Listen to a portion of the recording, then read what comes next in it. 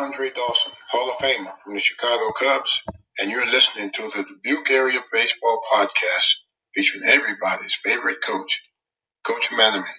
Follow him on Twitter at Coach Manaman. This podcast is produced on Anchor, where you can record, edit, and publish all from your smartphone.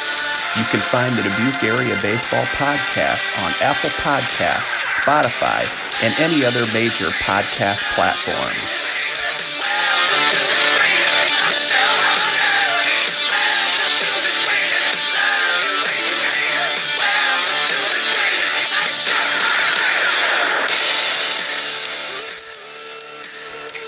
Stepping to the batter's box. Welcome and thank you for listening to the Dubuque Area Baseball Podcast. Funny side story before we start the interview here with my guest is I was sitting at my computer a couple nights ago and I was thinking of ways to further this podcast, make our audience a little bit bigger, and how to really move it forward. And I had a little bit of liquid courage sitting at my desk, and I decided that I am going to send messages and emails to a whole bunch of people, not expecting to hear back from anybody, people that I think are way too big for our little podcast that I never expected to hear back from. And the guest today was the first to get back to me, and I am super excited and surprised that he reached out to be a guest on the Dubuque Area Baseball Podcast, because he is way above my pay grade when it comes to paying guests. So I want to introduce Dubuque County and Dyersville Beckman legend, UNI Hall of Famer and All-American, 12th round selection of the Florida Marlins in 2001. He was an 11-year veteran playing professional baseball, member of Team USA in 2005 and 2006, and the current director of baseball operations for the University of Iowa, Nick Ungs. Wow, that was a mouthful, but welcome to the Dubuque Area Baseball Podcast. Oh, hey, thanks for having me. It's great to be on the show. I've been actually a fan of this, and it's nice to be on. Thanks. I appreciate that, and I appreciate you listening, Nick. And like I said, all due respect and everything, thank you for agreeing to be a guest. You were the first to get back to me, and I really did not expect anybody to get back to me. I'm still holding out for Nick Swisher, formerly of the Oakland A's. So Nick Swisher, if you listen to the Dubuque Area Baseball Podcast, get back to me. We want to have you on. Nick, my first question for you, are you the jack of all trades and master of or expert of nothing with the director of baseball operations? I see that title a lot, and I really have no idea what that job entails. So what do you do? Well, I get this question a lot, actually, but when I was interviewing for the job, and being that my previous job the last 3 years was in IT, and kind of running our channel program, and looking to ways to get back up to Iowa. And then Coach Heller kind of reached out to me. I wanted to kind of get back into this industry a little bit, and the operations job gives me a little bit of both. It gives me the business side along with kind of the coaching and being around baseball on a daily basis. So some things that I do, I guess, is I do the budget, our time management plan. Every single second of every single day, Coach Heller and I have to sit down, and we have to turn this in to Iowa before, for this fall. Every single day, from the moment they get on campus to the moment they leave at Christmas, we have to turn every single second into for NCAA approval. And then I do all of our make sure all of our tech is renewed and up to speed. I do contracts, hotels, plan all the trips, make sure that all 43 people in the travel party, all compliance, all boxes are checked. There's a lot of red tape when you're dealing with the NCAA. I can send you the the 562-page book, and you can kind of leaf through it. But that's a lot of the stuff I do. I do have I run all of our camps and make sure that we're being able to produce good camps for everybody around. And then we do have a managers program that I'm in charge of as well. And we currently have 22 managers. They're split up into 3 different kind of tactics. Maybe these guys are the guys that just didn't have the talent, but they still had the desire, and they love the game of baseball. So we have guys that are on field. We have scouting and tech. And then we have our data analysis team that helps us do our player profiles. So when you break down your job for me, I'm going to pass on the 566-page book. Even though I am a reading teacher, I am going to pass on that one. But you seem like you have a job where it goes unnoticed to the average fan and probably even the players. But if you screw up or make a mistake, everybody knows that it was your fault. Is that kind of what I'm reading into this? Yes, definitely. So it's kind of funny because I'm currently planning a wedding with my fiance. And so I'm used to having every minute. The bus leaves at 52. We're going to get there. It's going to be 7 miles away. That's how long it's going to take. And that's the way we're kind of planning this. And then so she's getting a little annoyed of how precise I have to be. But you're exactly right. It sticks out like a sore thumb when I'm off. I did read a couple months ago that air traffic controller is the most stressful job, but I'm actually going to say director of baseball operations is more stressful than that. I want to say congratulations on the engagement. Is it something that had to be adjusted because of the coronavirus, or is it planned for 2021 anyway?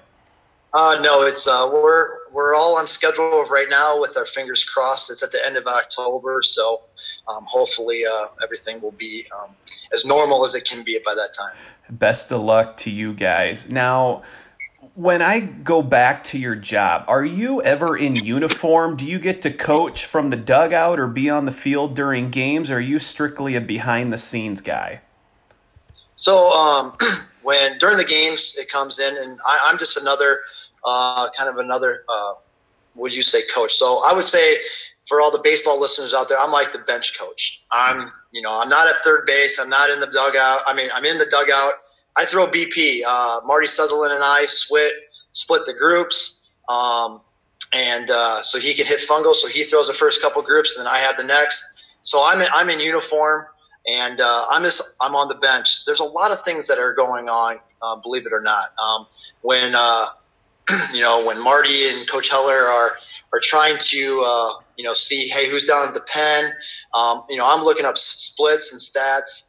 I'm just kind of their eyes and ears of what's going on, making sure that, hey, there's a lefty in the pen, making sure our right-hand batters, just kind of helping everybody out, because sometimes you do get a little bit tired, focused, a little tunnel vision going on. So just kind of I'm keeping my own book that is adding kind of what I see to our scouting report. And then we kind of go from there. We can kind of make adjustments from bat to bat. I say, hey, this is what I saw last time up, or someone's tipping a pitch or whatnot. So I think the best thing is during the games, I'm more like the bench coach. So you are right that you do have your hand in both things, because I believe before you came to Iowa, you worked in the business world with the tech industry, right? That's correct. Yes. And before that, you were doing some things with baseball. So now you're doing the best of both worlds. How's your arm holding up after 11, 12 years of professional baseball? Are you still okay at throwing BP, or can you only last a couple hitters? No, actually, it's not too bad. My arm was fixed. I had surgery toward the end of my career, so I'm fine. But it was not something that I did the first year here. I couldn't do it. I had to kind of practice, to be honest with you. I can remember we were in Vegas, and Justin Jenkins and I were down in the cages. This was early before the game even started, and his dad's a coach, and he was a junior outfielder at the time. And he's like, just got to think about this. And we were kind of going through stuff, because it's the motion, it kind of gets in your head a little bit. And there's times that you can lose it, and you can lose it fast too. So it's one of those things that like you do have to practice. I always talk to Jim McGrain, and he could not do it. And it seems like the pitchers that have always a hard time of trying to actually hit bats when the whole career we're trying to figure out a way to miss bats. My former players would say that I am probably the worst at throwing BP in the history of coaching. And if there is no catcher with the target, I don't stand a chance. Now, do you have your hand in recruiting at all, or is that strictly up to Marty Sutherland, who's the recruiting coordinator at Iowa? So if you met Marty knows everything. Marty can tell you what I threw him our sophomore year against Cascade on the second at bat. Like, he'll tell you exactly what it is. So him being a recruiting coordinator is right up his kind of his wheelhouse. He remembers everything, and so he knows all the kids. He sends out Coach Heller and Coach Lunn, and then the NCAA has rules on that. So like when there only can be 3 of the coaches out. So what happens is, let's say someone wants to come on campus and see it. Well, Marty and everybody's out, then we'll kind of Jimmy Francos and myself will kind of show the people around on campus during the summers while the other guys is out. But during recruits, during the fall, we're all kind of have our hands in it. Marty's the big guy that keeps everything rolling during that, and then we make sure that we all get our touches and be able to, so they feel comfortable for the whole staff. Now, if you had to give some advice to little leaguers and high schoolers that listen to this, what are some red flags that you might look for or you might see when you or the University of Iowa or any college is recruiting kids? So, I mean, there's, I think that one of the big things is, you have to have a certain type of skill set to be to play for a Power 5 conference. And, in Iowa, I mean, just for instance, our whole infield throws 90 plus across the infield. So just that, is if you're throwing 82, 83 across the infield, we're not saying you're not a bad player. You just might not fit in with our program. Right. So on the other sides of that, I think it just comes down to, if you have those talents, and you do stick out, I think it's what type of person you are. Does it look like you're having fun playing the game? Are you flying around? If someone behind you makes an error, do you throw your hands up? Are you in their face? What kind of teammate are you? And I think we don't want that person that points the finger. And then believe it or not, when I was actually coaching down in Georgia, one thing that you don't want every kid to suffer from is if their parents are sitting there yelling at the coaches from the screen and stuff like that, because we want coaches to coach and we want parents to be parents, and we want them to trust us as we're trusting them. So, you just don't want the parents to have a bad influence on what we're going to do with the kid as well. I can talk about when I sometimes coach teams or coach against programs. You can tell the programs that have a positive atmosphere because there's a different feel in the stands and the dugout than when you play maybe a team that has a negative atmosphere, or there's players that are not playing that they think should be. So I like that you tied in the positivity and how you don't want families or fans yelling at players or coaches during the game. Besides players having the 5 tools, what's Iowa looking for when they want to bring players to play baseball there? Everybody's kind of you're looking for it depends on your needs as well, right? Is it a guy, something that we can kind of we can work with? Do they have tools? Do you have attributes? Are you tall? But if we can kind of clean up your delivery a little bit, it's going to jump. For instance, we had a kid that came from junior college. He's 6'5". He was 88, 89. And we just kind of cleaned up a couple of different things, and he was up to 96. So, I mean, those are things like, of things of what you can use to kind of get these guys to the next level. I mean, everybody wants the guy that's throwing 97 right off the bat, but at the end of the day, we want those guys that are full of potential, and they're very coachable as well. That they don't know it all. They think that they have room to grow. And just making sure they fit our culture as well. Now, I got really back into Twitter a couple of years ago, and I always see the hashtag Hellerball. Now, I'm an Oakland A's fan. I know what Moneyball is. You buy wins, not players. You don't ever bunt. You don't ever steal a base. If they bunt, you always get the out at first. But what's Hellerball? I think Hellerball means a lot of different things. I played for Coach Heller a long time ago as well at Northern Iowa. So, and it was still the same thing kind of there. Kind of some things that I think of what Hellerball is. I think it's worth ethic. It's passion, adjustability, coachability, being a good person, being a good teammate, doing the right thing on and off the field, player development, and basically flying around. We don't want to. We want to make sure. Hellerball to me is like we're so ecstatic. We're grateful to be here, and then we're gonna battle with everything we have for everybody that's wearing that Iowa and everybody that likes to represent that. So I think that's what Hellerball is. Now, I've never met Coach Heller before, but it looks like he's a very loyal guy because I know Marty, I believe, played for him. Marty Sutherland played for him and then coached for him at UNI, correct? That's correct. And then you also are a former player of his, so it seems like he takes guys that he knows has those characteristics that he's looking for in his players and then adds them to the staff. Anything about Coach Heller that you'd like to add before we go and we learn about your journey to where you are? I think Coach Heller is, if you met him for the first time or the 100th time, he's going to be your best friend. You're going to feel like he's your best friend, that he's stand up at your wedding with him. He's that type of guy. He's always has a smile on his face. He's a guy that, he just loves what he does, and he loves representing the Iowa Hawkeyes. And I think that's been a part, big dream of his for his whole career since he's been up at Upper Iowa and being an Iowa guy himself. Yeah, that's good that he was an Iowa guy, and you can tell he's really taken every program he's ever been to legendary status and has gotten them recognized nationally. Now, I want to go back to the cornfields of Dyersville, Iowa, where legendary film Field of Dreams was shot. At what age did you, when you were playing baseball, did you realize that you had a special gift? I don't know if it was a gift. I think I just loved to play. When I was like 7 or 8, I can vividly remember a story I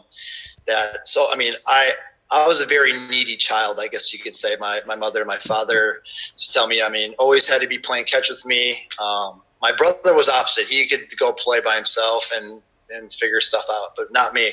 So we played catch a lot, and I remember playing one time, and we were I think we were 7 and 8, and nobody could catch very well, and some people couldn't throw as well, and I was getting really mad, and I was yelling at the kids. And I remember my mom grabbing me on the way home and told me that if I ever do that again, that I will never play again, and I need to be more supportive and be a better teammate to these guys. And I remember that conversation like it was yesterday. And so it wasn't more like the ability. I think it was just more about some fun. It was fun to do. Now, would your fiance say that you're going to be a needy husband, or is that quality, that characteristic about you changed? Because my wife says that I'm a very needy husband. I would say definitely I have my times. Yes, I would. Now, Dyersville is known for the Field of Dreams, but they also do have a nationally known high school coach who passed a couple of years ago. And you went to Beckman High School and played for Hall of Fame coach Tom Jink Jr. How did he help you take your game to the next level? Even prior to going to Beckman, like when I just remember sitting in 8th grade and watching, Beckman play and watching this tradition of when back before that, and early 90s, 80s, how it all came about. Just wanted to be a part of that. And I think, just with the love of the game, we played a lot of games when we were 9 and 10. We were reminiscing actually with Danny Martin and Billy Martin and Tommy Martin. Actually, we were all kind of talking the other day, and when we were, I think when I was 9 and 10, we played 92 games. You play all your travel leagues, and you play also at your in-town ball. So we played a lot of baseball. But one thing I think that Coach Jink did once we got to that level was he took the pressure off of the game. There's a lot of stress that comes in. Like you're coming into a winning tradition program that, if you don't, at least make it to play Cascade to go to state, or make it or go down to state, that it wasn't a very good season. These were the things that you thought of. And what I think he did was, you're going to put so much pressure on yourself. He took out the rest of it. He's like, you know what? Let's be efficient. Let's go get your 21 outs. And just, be yourself. And I think he just kind of took out the outside noise, and let everybody play. I've made two connections since I've been talking to you. You shared how Coach Heller, whether it's your first time meeting him or your 150th time meeting him, he always treats you like you're his best friend. I had that experience with Coach Jink. I was coaching freshman baseball at West Dubuque, and I was talking to Connor Klosterman in the third base's coach's box before the game, and Coach Jink came out, started talking to me, and it was my first time I'd ever talked to him, but it was like we were best friends in high school, and we were seeing each other at our 10-year reunion for the first time. And I just could not believe how personable he was. I could not believe how funny he was. And he had myself and Connor Klosterman practically rolling in the third base's coach's box just by how squirrely of a guy he was. And looking at him on the field and watching him on the field, I had a completely different expectation for him than when I actually met him. And then you brought up the Martin boys. Now, I played, those teams were there called the Dyersville Tigers, correct? Those Little League teams? That was a little bit after me, yes, but yeah. Yeah, the Dyersville Tigers with the Detroit Tigers hats. Everybody was always so envious of them because they were the only Little League teams that would wear Major League Baseball fitted hats. We all had the Asbury fishnet hats, where Dyersville had the Detroit Tigers hat with the Detroit D. But then I went on to play with Danny Perfect Game, their first Perfect Game league. They had a Dubuque County team. But does anybody ever give Billy Martin a hard time for his appearance in the final season? No, they don't at all. We were, they're saying we needed a guy. It was great. It was a great thing that he got to do, because I remember him calling me when I was actually playing when he did that. So it was outstanding time for him. I think he enjoyed it. Yeah, I was watching. I had no idea he was in the movie. I'm like, I think that's Billy Martin. So then I quick pulled out all my Beckman contacts to see if it was, and sure enough, it was him. But back to you, Nick. After high school, you went on to the University of Northern Iowa, and you played for the defunct UNI baseball team. What feelings or emotions do you have knowing that you had helped build something that was so strong that is no longer there? It's sad. And then, just with, I think it's because now that there's only one Division I baseball in Iowa, and I think that takes away a lot of opportunity for a lot of kids in Iowa that have a chance to play, at the Division I level. And that's the sad part about it. I wish, you could take, later on I could still go to a UNI game. And I think having that rivalry within the state was always good, and I even wish Iowa State had their team back too.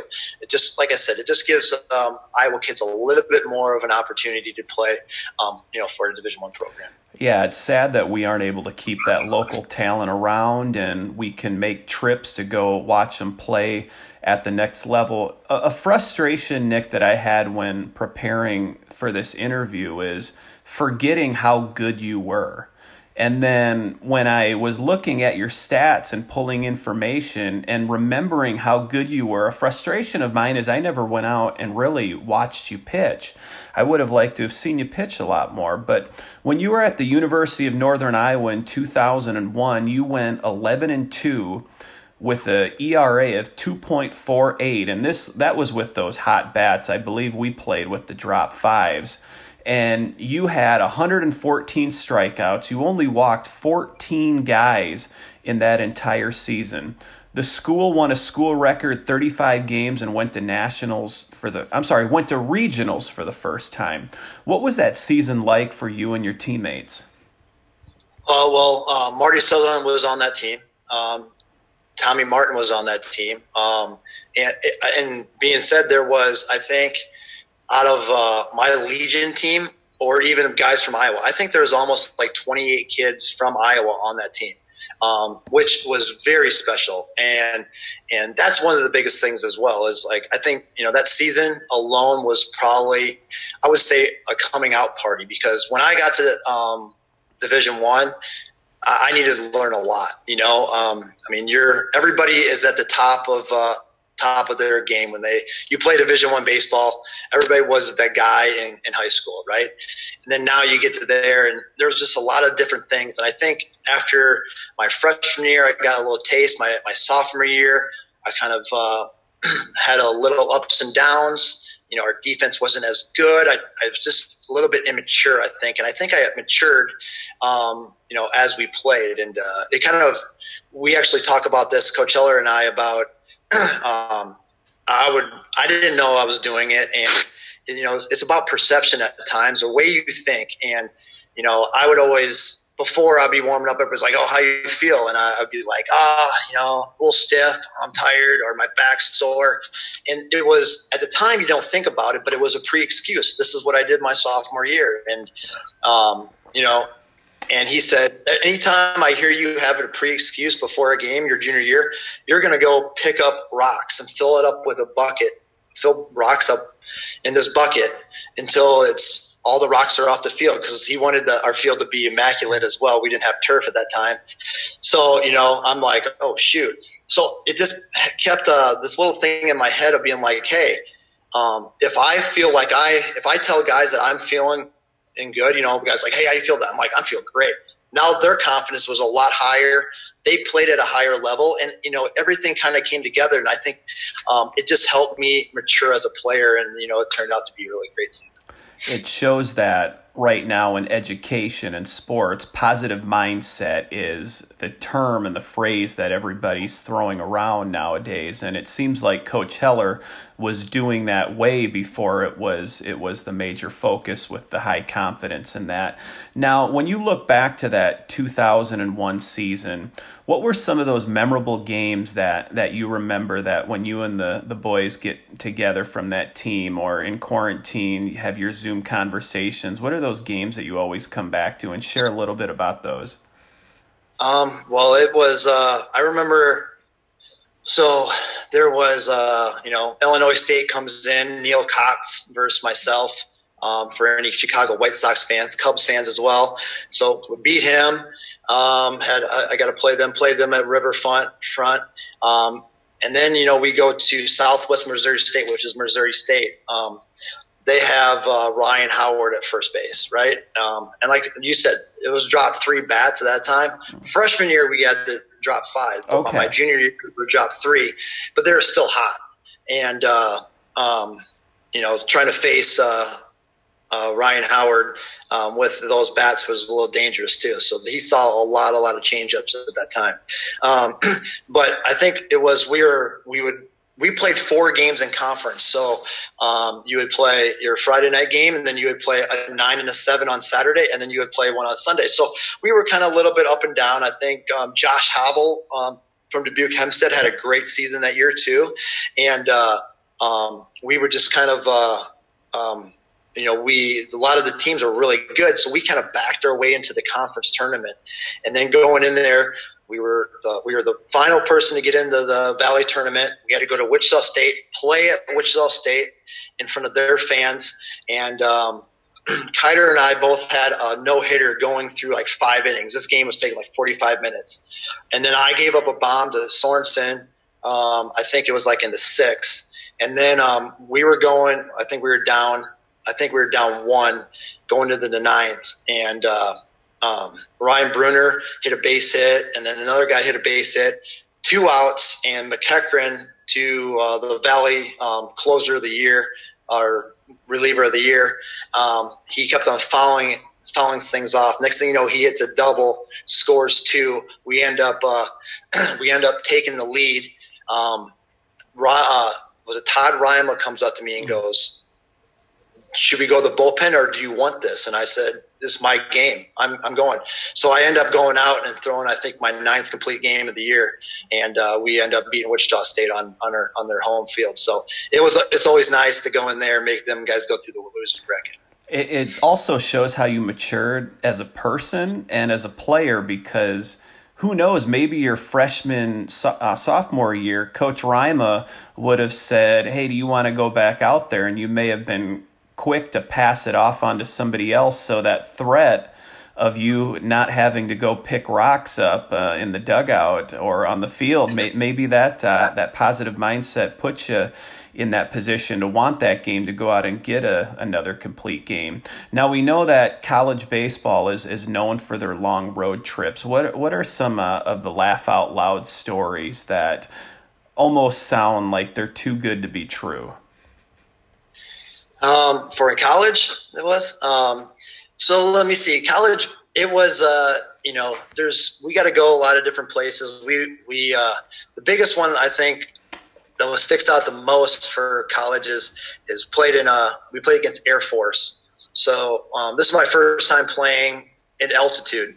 So you run in from the bullpen, or you're doing a little bit of jogging, and this feels like you were throwing down heaters your last 10 years, because the air is so thin. I know a couple guys got nosebleeds. The ball's not moving at all.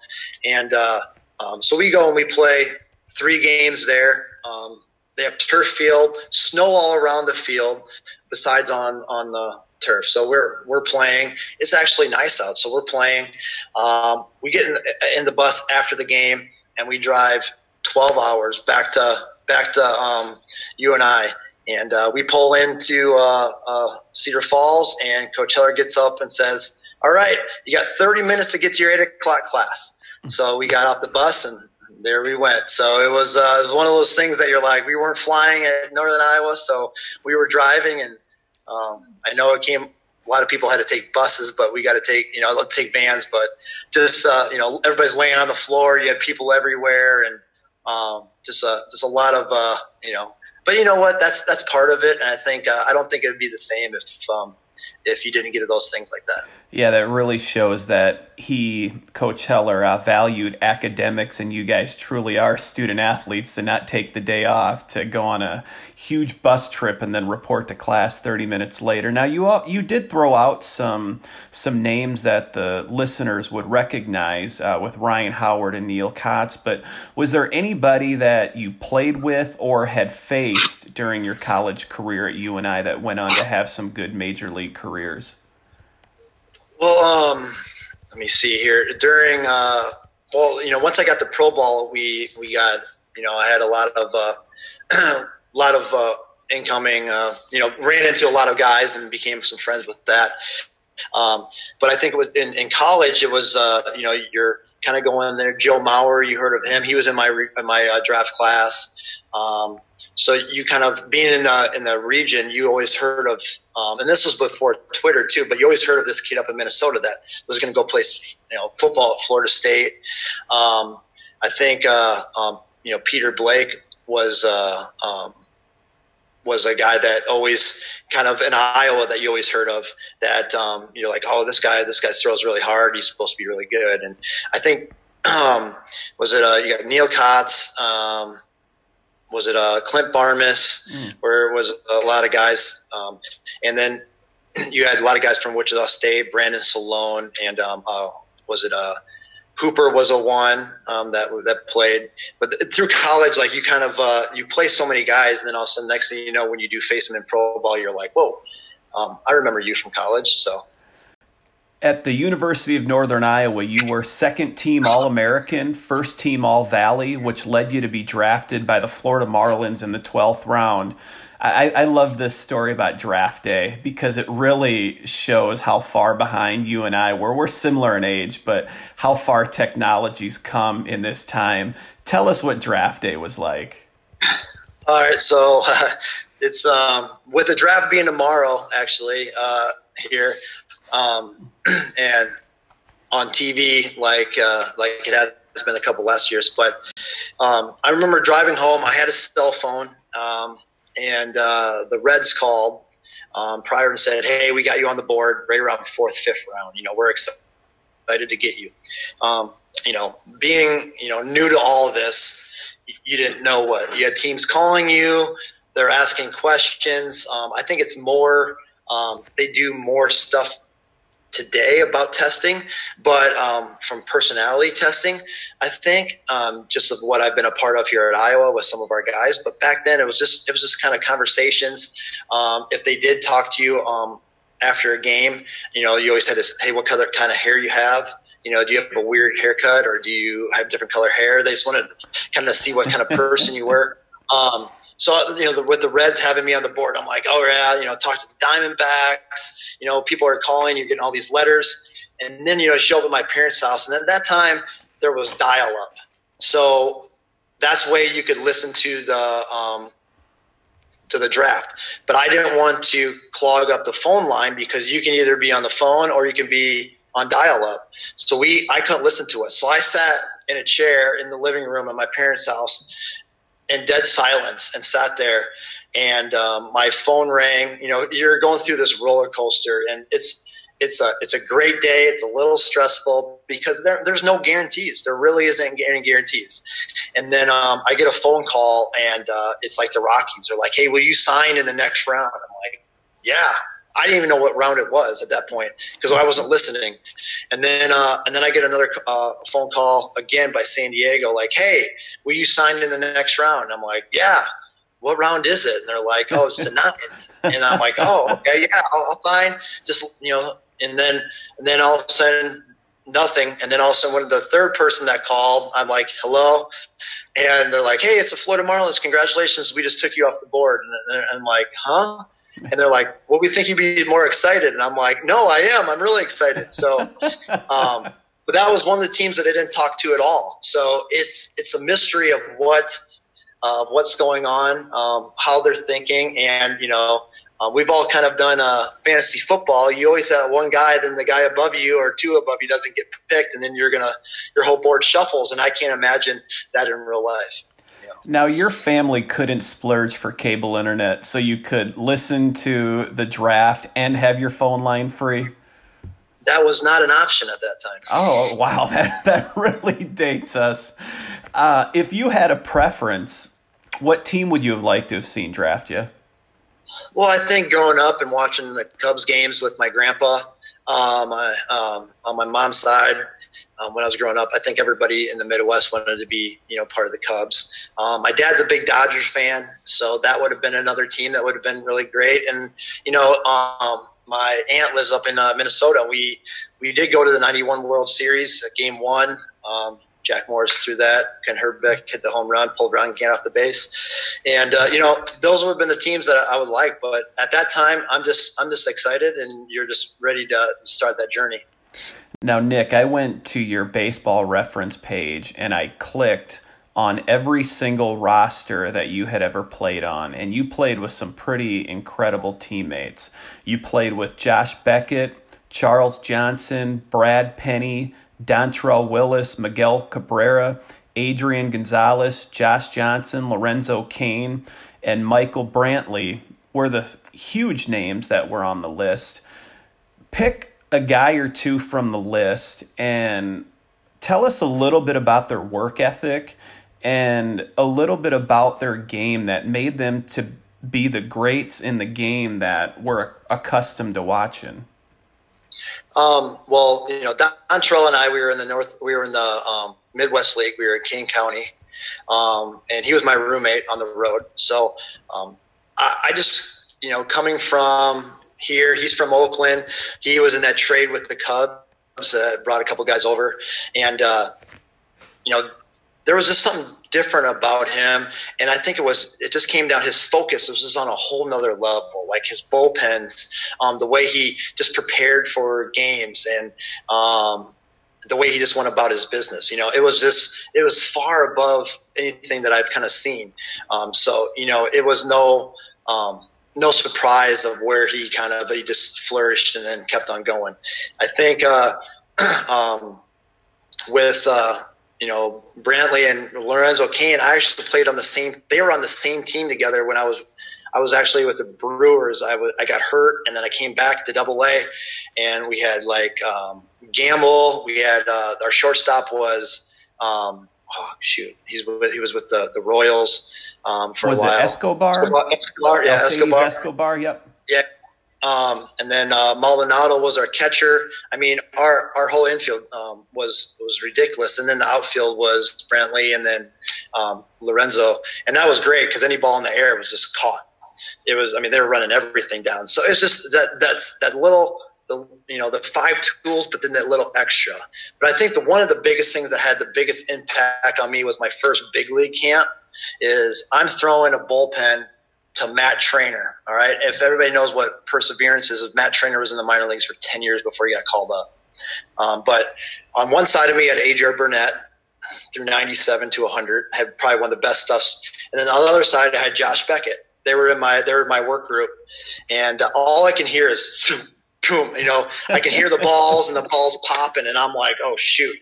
So I'm just trying to throw this ball, and I feel like I'm throwing into a pile of sand or a pillow, and to Matt Trainer. And finally he comes and makes a mound visit during my bullpen. He's like, hey man, he goes, you have really good control. Don't take this the wrong way, but just be yourself. Just be yourself. And he goes, I want you to lock in.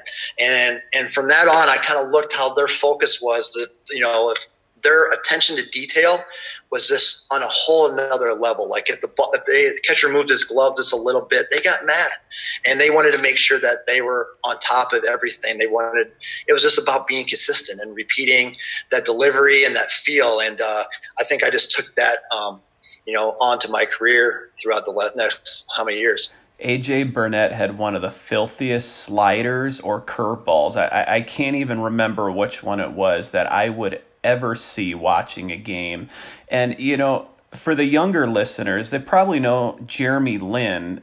Dontrell Willis was the Jeremy Lin of baseball when he came up. He came up and he made a splash, and everybody went out and bought his jersey. Everybody changed their windup to be like Dontrell Willis, and he just burst right onto the scene. Now, Miguel Cabrera was on your list as well. Did you play with him? I know he was kind of fast-tracked. So he signed with the Marlins when he was 16, and then so I got to play with him. He was in Kane County when he was 18. When he was 19 years old, he was I went up, and it was 2002. I went up to the High A in the Florida State League, and he was playing third base for the Hammerheads with us, and he was just a big kid. He's had one of the best low ball hitters I've ever seen, and he could work it both ways of the field, and just never got cheated. Always got his best swing off. It's so good. The next year he went to Double-A, and he got up there. He was in there. So he's 20 years old. 2003 was the year that they won the World Series, but he started in him and Dontrell both started in Double-A, and Miguel was he was there for April and May, and even after the All-Star break, he still led the league in doubles. It was ridiculous. Yeah, he got fast-tracked to the big leagues, and you look at now he's a first baseman, but he was a third baseman, and then he was a corner outfielder, and Jack McKeon, the manager at the time, I think they were just looking for places to get his bat into the lineup. Now, what was it like in the minor leagues? What were bus trips like? I'm sure those were probably memorable. Well, yeah, bus trip. I mean, it's like I said, it's a grind. But on the other hand, like I said, it's all part of it.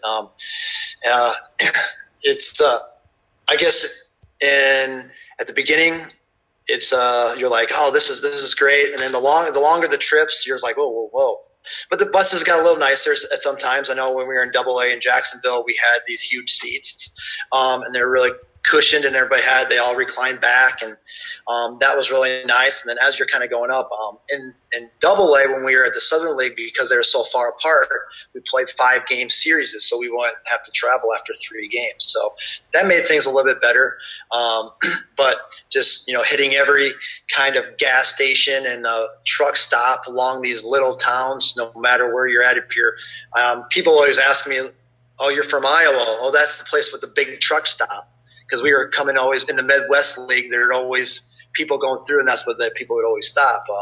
So just kind of grinding it out. When we got to AAA, things got a little bit different. So you're in suits, you're flying commercial yet.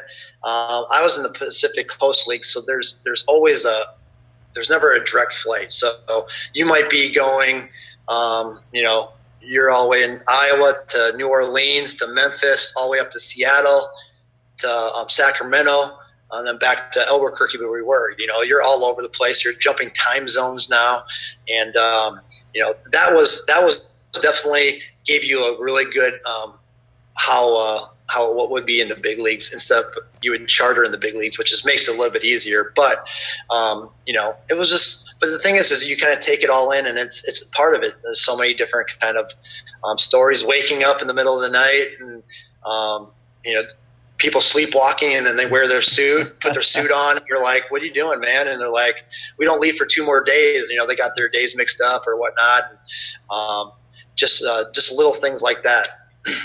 What was one of your best performances you ever had when you were in the minors? I think there's I guess, just from a stat standpoint, I guess not walking anybody I didn't know that for my first season in pro ball. And then with the Utica Blue Sox, 61 innings, no walks. That was just something that just kind of happened, I guess. Another one would probably been one of my no-hitter that I had during that game. It was an odd game too, because I remember in the bullpen, and it was one of those things where things weren't going like you expect, because then you're like, oh shoot. And we were kind of trying to make it lighthearted, and my catcher told me, he's like, should I get somebody warmed up? Tell the pitching coach to get someone warmed up. And I'm like, I don't know.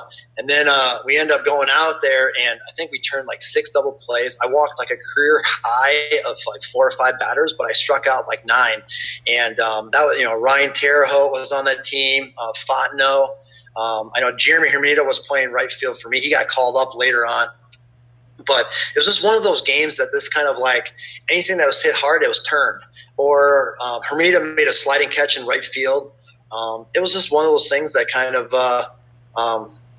just kind of happened. And I think I'll remember that for the rest of my life. It's crazy hearing that name, Jeremy Hermida, because we played fantasy baseball way before fantasy baseball was popular, and he was a top prospect for about 5 or 6 years. It seemed like he was on everybody's radar. I asked you that question because I didn't know if you were going to say the no-hitter, because you walked 5 guys in that game, and I had heard on the Moonlight Graham show you had said that I did throw a no-hitter, but I didn't think that was the best game that I had ever thrown. So I was going to mention the no-hitter, but that's an unbelievable story. Did you keep the baseball? Do you still have the baseball? I do. I have the lineup card, and then they gave us a lineup card. And the funny thing about that is that year, so our rotation and my manager, which was Muggsy, was Alderson, he said something like to the fact of like, out of all these prospects, you throw the no-hitter, because our rotation was like Josh Johnson, Scott Olson, Logan Kinsing, and I think at the time Jason Vargas was up there as well. So like you had all these guys in there and myself, but it was just kind of a way that it happened. And so, I mean, you're always that's the only one I've ever thrown too. So. I wondered if the Marlins executives got that and was like, hold on a second, this must be a typo. They have all of our best pitchers down in the minors, and Nick Ung's threw the no-hitter. You're sure that's right? With some of those names that you mentioned there. Now, what is one story from your years of playing in the minor leagues that would almost seem like it would be too good to be true? Well, obviously, besides the no-hitter. Too good to be true. I guess is, well, when we get to Double-A, well, there's two kind of different stories. There's the one that you're like, whoa, this happened. Like I said, we played 5 games. We were in Double-A.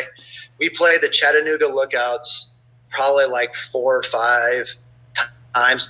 We played them 6 times, 60 times, I guess, when it comes down to it. And we played them 5-game series. And we were, for some reason, we were on a roll. I think Josh Johnson hit a home run on one game, and then things kind of started escalating and stuff like that. They tried to hit one of our guys. We tried to hit one of their guys. And then the guy threw at him, and he missed 3 times, and he finally hit him, and then it was on. And I've never been part of a brawl before, but that was just one of the things where you're just running out there and you just see haymakers being flown. I just remember grabbing the catcher because he was ready to hit another guy, and I kind of tackled the catcher. And then next thing you know, like everything's kind of, all the bullpens are running. It's so funny because the bullpens will run side by side until they get to the infield, then they'll start fighting. So but that was one of the things that it was just like, what's going on right now?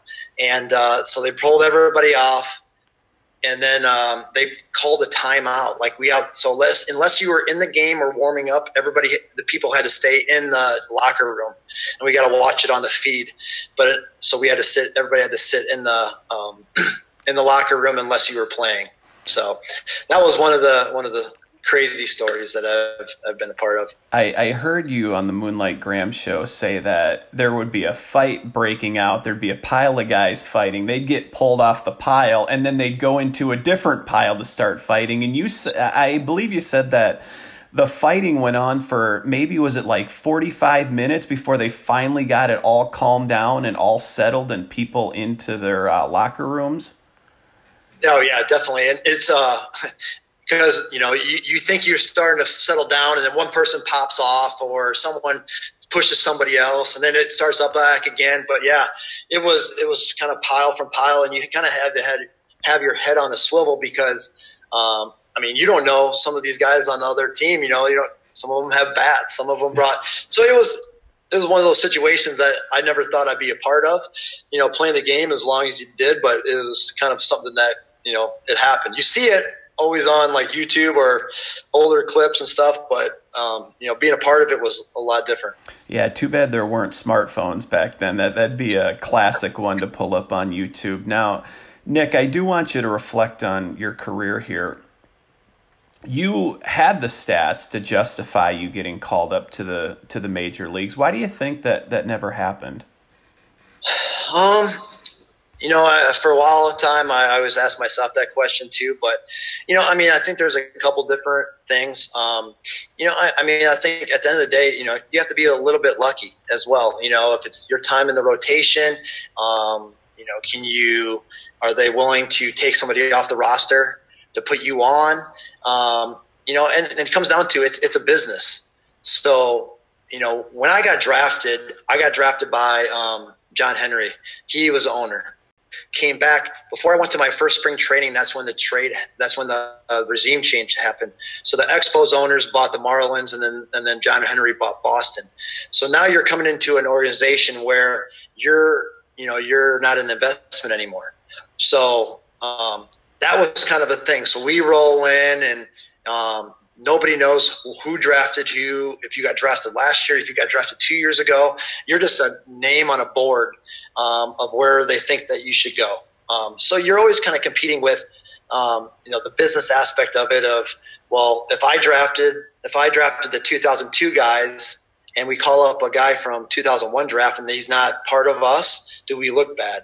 And, and that's just part of the business. This is always going to happen. And, for me to stay with the Marlins and play with those guys for 9 years, I know at one time I think toward the end of my career, I was the only original Marlin left in the organization that got drafted by the other one. So, but I know the GM did say one year after that they weren't going to call me up. And they was like, but you know what? You've always been a great insurance policy for us. And I'm like, well, I appreciate that, I guess. So, but yeah, no, it's just one of those things. And you give it your all, and you just hope everything lines up. Nick, you also did have a chance to go play independent ball and also to play overseas. How was the game different overseas compared to the game in the U.S.?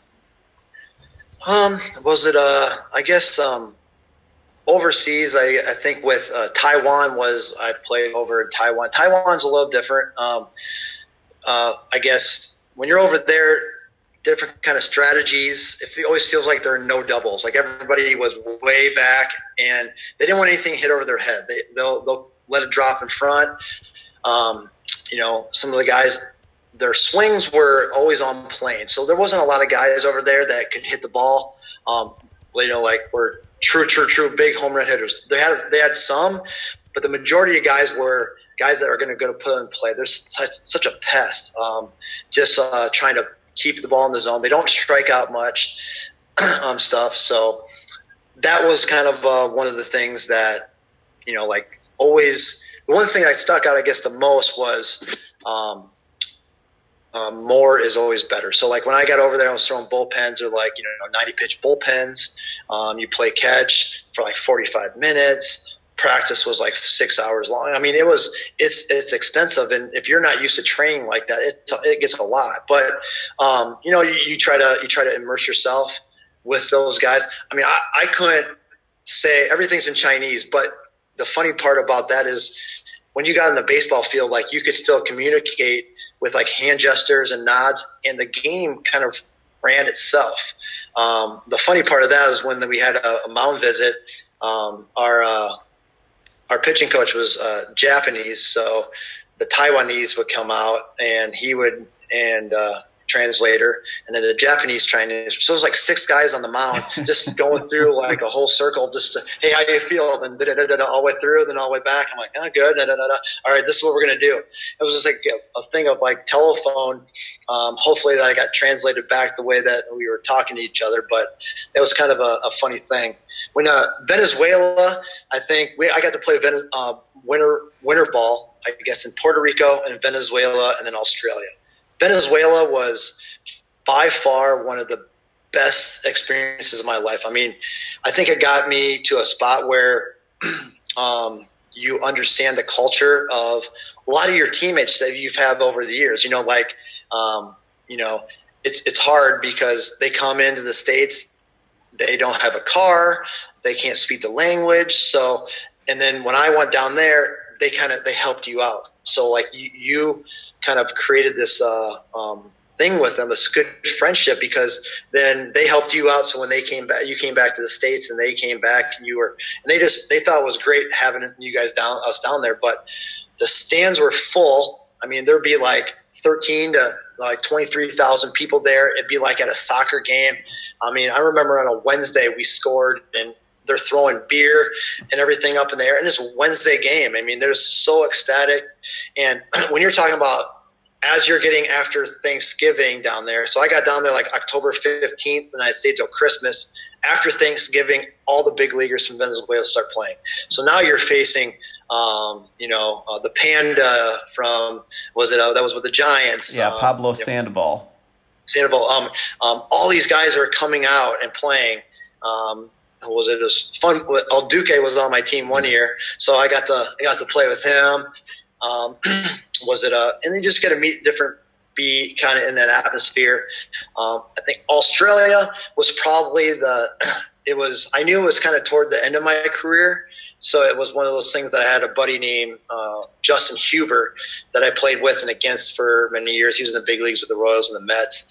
And he's like, come on over, play. We're trying to get this league back up and going. And so I went over there, and they gave us a host family. And I tell you, it was one of the best trips. The easy part is everybody speaks English too, so be able to travel around there. Now, when it comes to independent ball, the big thing about independent ball is you just play, and you're trying to get noticed. And the hard thing about independent ball is it's either there or nowhere, right? So I played there. I just had surgery the year before, so I wanted to make sure my arm was. So my velo came back. I tried to get everything, try to get that feel all back. But, to be seen in independent ball, you got to be – your stats have to be phenomenal, or you have to have one of those traits like being able to throw 95, 96, 97. So that was one of the things that kind of was different about being an independent ball. But I had a buddy that always told me in AAA, he goes, if you think that you should be somewhere else, go to the Atlantic League and look at all the names up there, and it will surprise you of how many guys that have so many years of big league time that, are just still looking for jobs, and they're still trying to play and different things like that. And I mean, Dontrelle Willis played for the Long Island Ducks up there, but, just trying to get a little bit of a scene, and they've used that for that aspect as well, just to try to grab guys out of there that have, tenure within professional baseball. Yeah, Nick, we couldn't end this podcast unless we talked about the time you represented Team USA. Now, who are some of the names that we might recognize from that team that you played on? Let me see here. So Nick Adenhart, he was with the Angels. He died in a car accident, I think, a while back. He was part of it. Michael Bourne. Okay, yeah. Billy Butler, Bobby Hill for the Cubs fans, right? Oh, yeah. Mike Kincaid. Let me see. Brian LaHare, he would play for the Cubs.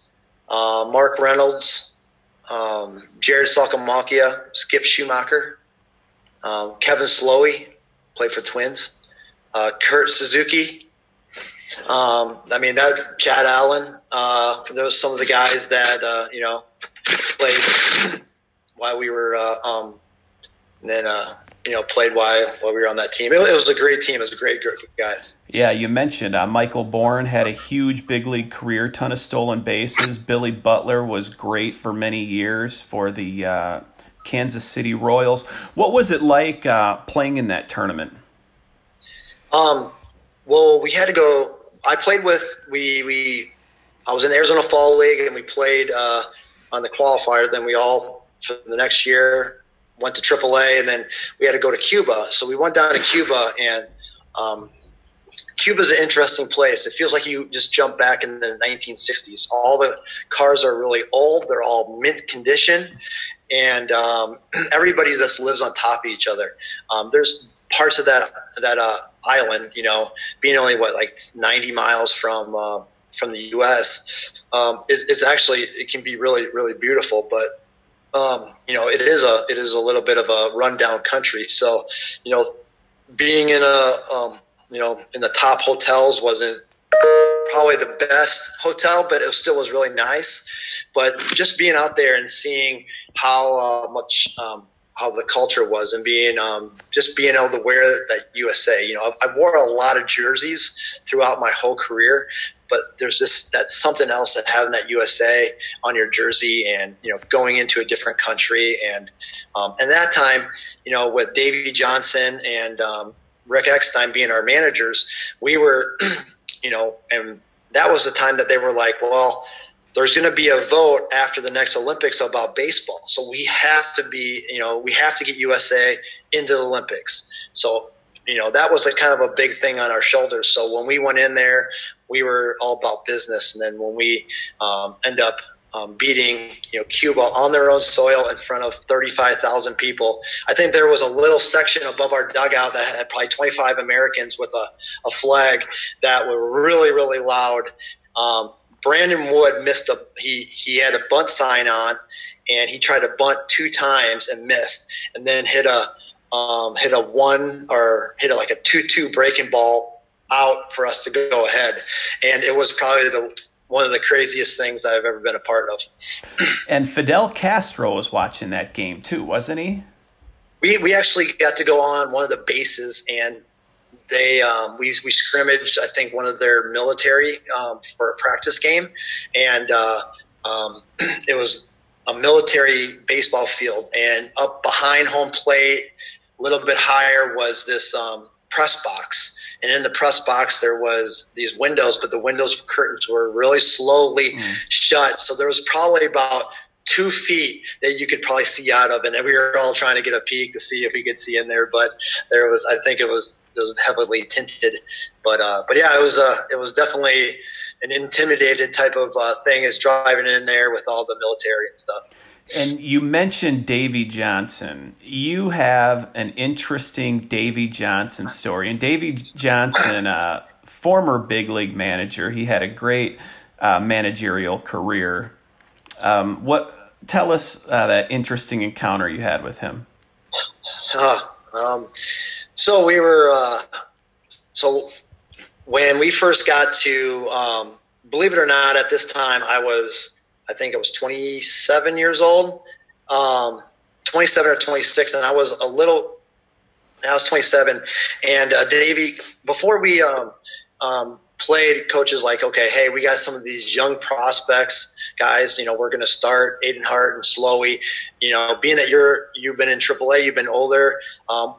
Would you be all right coming out of the bullpen? I'm like, yeah, no problem. So I threw against Brazil, and so did that out, and then I think I had 2 days rest.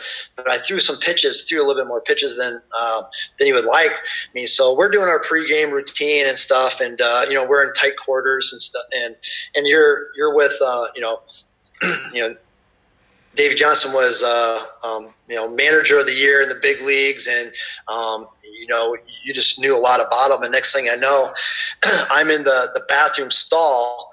And I'm just sitting there trying, I guess pregame routine and stuff. And all of a sudden I get here, hey, Nick. I'm like, yeah. He goes, you good for a couple today? And I'm kind of looking around, and I generally glance up, and he is standing on a stool looking down in the stall at me. And we're looking face to face, and he's like, you good for a couple today? I'm like, yes, Skip. He's like, all right, we'll see you out there. And then we walked back, and I was like, oh, did that just happen? But it was just one of those things that you kind of just shrugged off. But it's definitely a great story. That's awesome. He couldn't wait 2 minutes. I know sometimes when I get in public, I get stage fright. That would be the ultimate stage fright right there. Your manager creeping in on you to ask if you're ready to go while you're going to the bathroom. Yeah, no, at the end of the day, it was a bunch of great guys, great teammates. And, I actually got into that game. And I did throw 4 innings, and we ended up clinching, and going on to the championship to play Cuba, in the championship next night. So, hey, is this heaven? No. It's the Around the Horn section of the Dubuque Area Baseball Podcast. 5 random questions that the guest were not prepped for. First question, Nick. In 2003, the Marlins won the World Series. Did you get a World Series ring? I did not. No. They don't give them to minor leaguers? No. We actually I got a Southern League championship ring. We won the Southern League championship, AA championship that year. So, but no, they give them to your big leagues, and then they get a Tier 1 ring, and then I think then they'll go some kind of Tier 2 ring, Tier 3 ring. But yeah, they weren't going to give all 268 people rings. Oh, that's surprising. I thought everybody would have got one. I know sometimes I've had the ushers at Wrigley Field show me their World Series ring, so I assume that's a little different. They'll give all those guys. They have a certain, like I said, they have certain stages of rings, and I think they usually give the workers and people that do the stadium. That's part of it. Which, hey, you know what? I don't know if I would want one that I wasn't part of that team. So yeah, that's awesome that they do those for those crew. Second question: who hit the furthest home run off you? Let me see. I did play in Albuquerque, and there was a couple of mammoth shots. I think we were close to 6,000 feet up in altitude. So balls flew out pretty good. Steven Drew hit one. I thought I broke his bat, and he thought I broke his bat. I think I cracked it because I thought I got in on him, and it went dead center. I think they ended up sending it was like close to 500 feet. It was unbelievable. And pitching coach came out, told me next time I think about throwing that pitch, just turn around and throw it outside, throw it over the fence yourself, because he hit that a long way. That's a name that I have not heard in a long time, but wow, he was good. Question 3, who was a current or former big leaguer that you had their number in the minors? You had good numbers against them. Actually, it was funny because it was Ryan Howard. It was crazy because when we met in high A, he was in Clearwater in the Florida State League, and I was there as well. Not in Clearwater, we were playing them, but we would meet all so often, and I would just throw him changeups. I kind of pitch him backwards a little bit, and it's funny too because he was kind of a pull guy, and just like anything, you know, he adjusts very well. The next thing you know, he's hitting these changeups out to left field, and he's not just pulling everything anymore. So, but that was one guy that I had his number a lot. That I was thinking you were going to say it was Steven Drew, and he was 1 for 17 off you with that 500-foot home run. Now, question 4, Nick. Not a lot of people realize this about you, but you were actually in your minor league career were sometimes used as a pinch hitter. You have a hilarious story about, I believe it was your first home run that you ever hit. Do you mind sharing that with us? No, we were in Double A, and so at Carolina Mudcat Stadium, the walls are really, really high, and nobody ever hits them out of center field. And when I got out to bat, like I always liked to look like I was a hitter because I felt like I was a hitter in high school and all that stuff. And, you know, every pitcher wants to hit. So I had this Sam bat. I had my batting gloves, and the catcher, actually, Brian Peterson, was making crap out of me. Like, oh, what the heck's this? Like, why are you using someone's good bat? You're just going to bunt. Well, I ended up swinging, and it was off Luke Hudson. I remember that right now. So pitching the big leagues with Cincinnati. And, I took off on the ball. I knew I hit it good, and I'm like, oh, this is going to hit the wall. So I took off going, and I slid into second base, and the fireworks went off. And I was like, oh, shoot. So everybody in the dugout was laughing. Chip Ambers was looking at me like, he goes, I have tried to hit it out of center field so many times, and I can't. So, but that was one of the probably a little embarrassing, but yet a great story. That's awesome, the slide into second base on a home run. Did you get the ball? I don't think first professional home run. No, I think I did. I think they did put it in my locker. I don't know if it's still at my dad's or not. But. Very, very cool. And then the last question of the Around the Horn segment is, I think what I really like about Twitter is you can go on and you can watch videos of these pitchers and just really analyze and break down their movement and how crazy some of these pitches are breaking. What pitcher and pitch had the craziest movement that you ever saw live while you were playing? I think it was 2006 in the Pacific Coast League. If you look at that, if anybody goes, R.A. Dickey was the pitcher of the year in the Pacific, in the PCL. So in the PCL, there's a lot of, I mean, you might be pitching in altitude one day, and then you might be pitching in Des Moines or Memphis or New Orleans. So you're getting a lot of different altitude, humidity, different thing. But one guy, I remember being in Nashville, we were playing against them, and his knuckleball, and he threw it hard, and everybody knows R.A. from his Cy Young year. But it was one of those things that it was moving so much. And they always say it's like trying to catch salmon jumping in a water, but that thing just moved so much, and there was no rotation on it. And I mean, you couldn't predict where it was going to go, but it was absolutely ridiculous how you could control that. Now, you mentioned Nashville. Nashville is one of my favorite travel spots in the entire world. Now, I'm not as well traveled as you are, but how do you stay focused playing baseball in Nashville? How do you do that? That was always a great time on the road. Everybody loved going to Nashville because you knew that you were going to go watch some live music probably as well. Was it actually getting to live there for about a year and a half?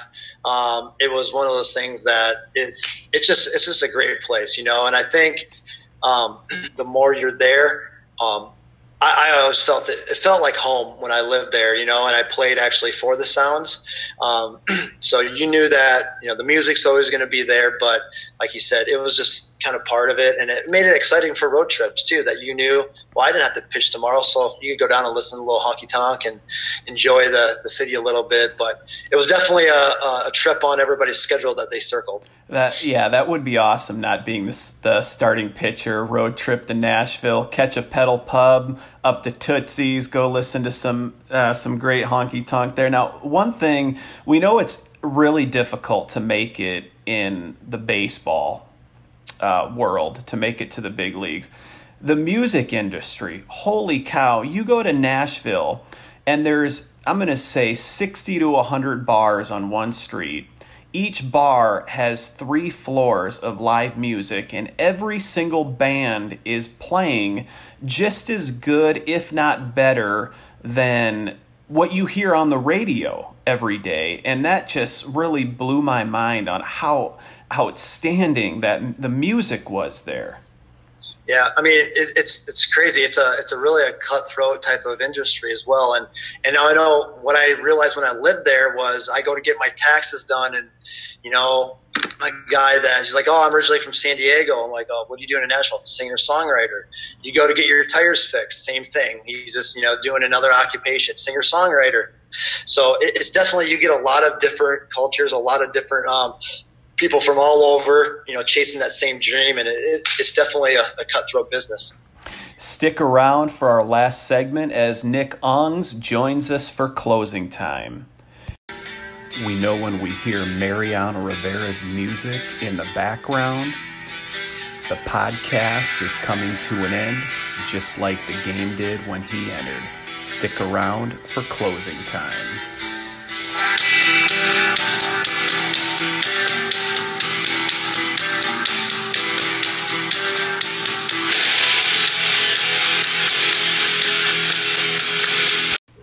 It's become tradition here at the Dubuque Area Baseball Podcast that every single time we have a guest on, we give them a cheesy baseball-related nickname, and then they have the floor uninterrupted for as long as they would like to talk, to give us an inspirational speech, to give us a tip, or to share a story that they would like us all to hear.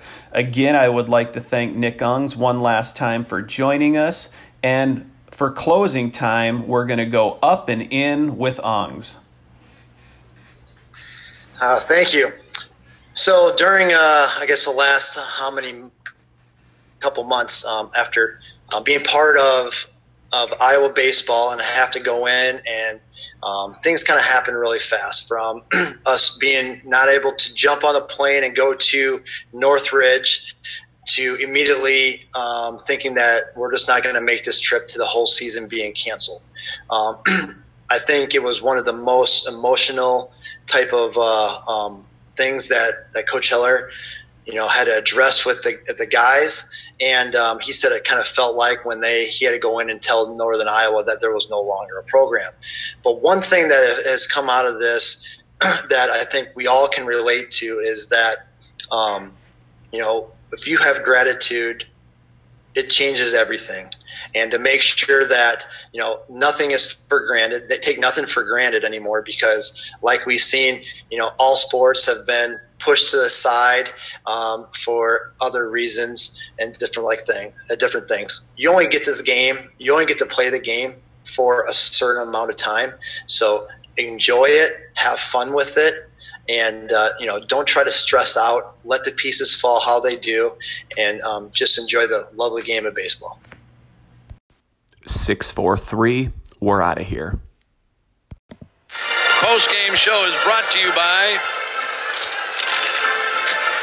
Christ, I can't find it. The hell with it.